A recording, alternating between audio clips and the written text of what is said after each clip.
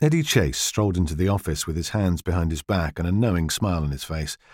"Hey up, love." His wife looked up from her laptop with a faint frown. "Where have you been?" asked Nina Wilde, flicking a strand of red hair away from her face. "We're going to be late. We've still got 10 minutes.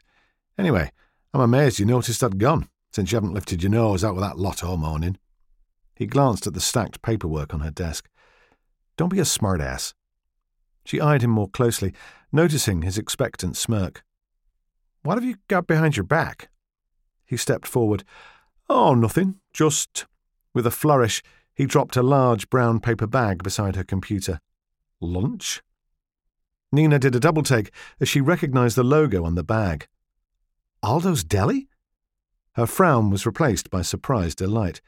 "Wait, you went all the way to Aldo's just to get me a sandwich?" Eddie shrugged, looking out at the view of Manhattan beyond the windows of the United Nations building.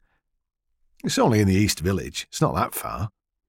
She opened the bag, and her look brightened still further. "You didn't?" "I did. Your favourite. Extra peppered pastrami on rye with lettuce, tomatoes, pickled onions, not regular ones, and Aldo's special chili sauce. Just like you used to get when we lived down there." Nina almost reverently unwrapped the sandwich. "That was over 4 years ago. I can't believe you did this." She was about to take a bite when she paused. "Why did you do this?" "What? A bloke can't do something nice for his wife once in a while?" "Not when she knows him as well as I know you." A sly smile. "This wouldn't be a peace offering, would it?" "Pfft, don't be daft. What have I got to apologise for? I'm right." Her green eyes narrowed, the smile fading. "Don't even start."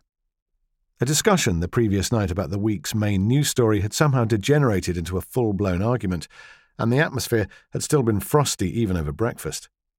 A New Yorker named Jerry Rosenthal was on trial for having killed the man accused of raping his daughter after the case against him collapsed. To Nina, it had been an open-and-shut case of revenge-driven vigilantism, but Eddie had very different opinions, which he still held. "What? So you're saying that if it had been your daughter, you'd be happy to let the guy walk the streets because of some forensics cock-up? We know he did it. He just got away with it on a technicality." "We don't know he did it," she said irritably. "You weren't there. You didn't see what happened." "Neither did you." "Which is why we have courts to decide whether a person's guilty or not. And why we have courts to decide on the sentence, rather than some guy appointing himself judge, jury, and executioner. That's not justice."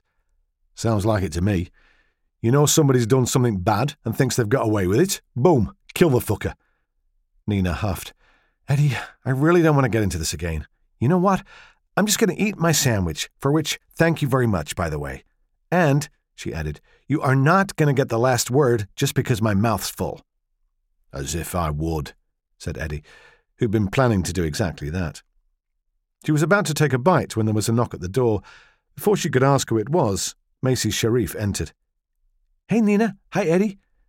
The archaeology student who'd helped them discover the Pyramid of Osiris beneath the Egyptian desert the previous year had accepted Nina's invitation to spend part of her summer vacation as an intern at the International Heritage Agency before completing her final year of study. "Dr. Belfryer sent me to get you." "Bet I know what he's going to say," said Eddie, with a mocking grin. 8 months of looking at the things, and he'll tell us they're made of stone. Thank you. That'll be 50 grand plus expenses." "Oh, he's got way more to say than that," said Macy, the Englishman's sarcasm fluttering past her unnoticed. "I should know. I had to make all his PowerPoint slides." "Not enjoying your current assignment?" Nina asked, in an impish tone. No, it's fine," said Macy hurriedly, not wanting to seem ungrateful. "Just that I was hoping to do something a bit more field-worky with you."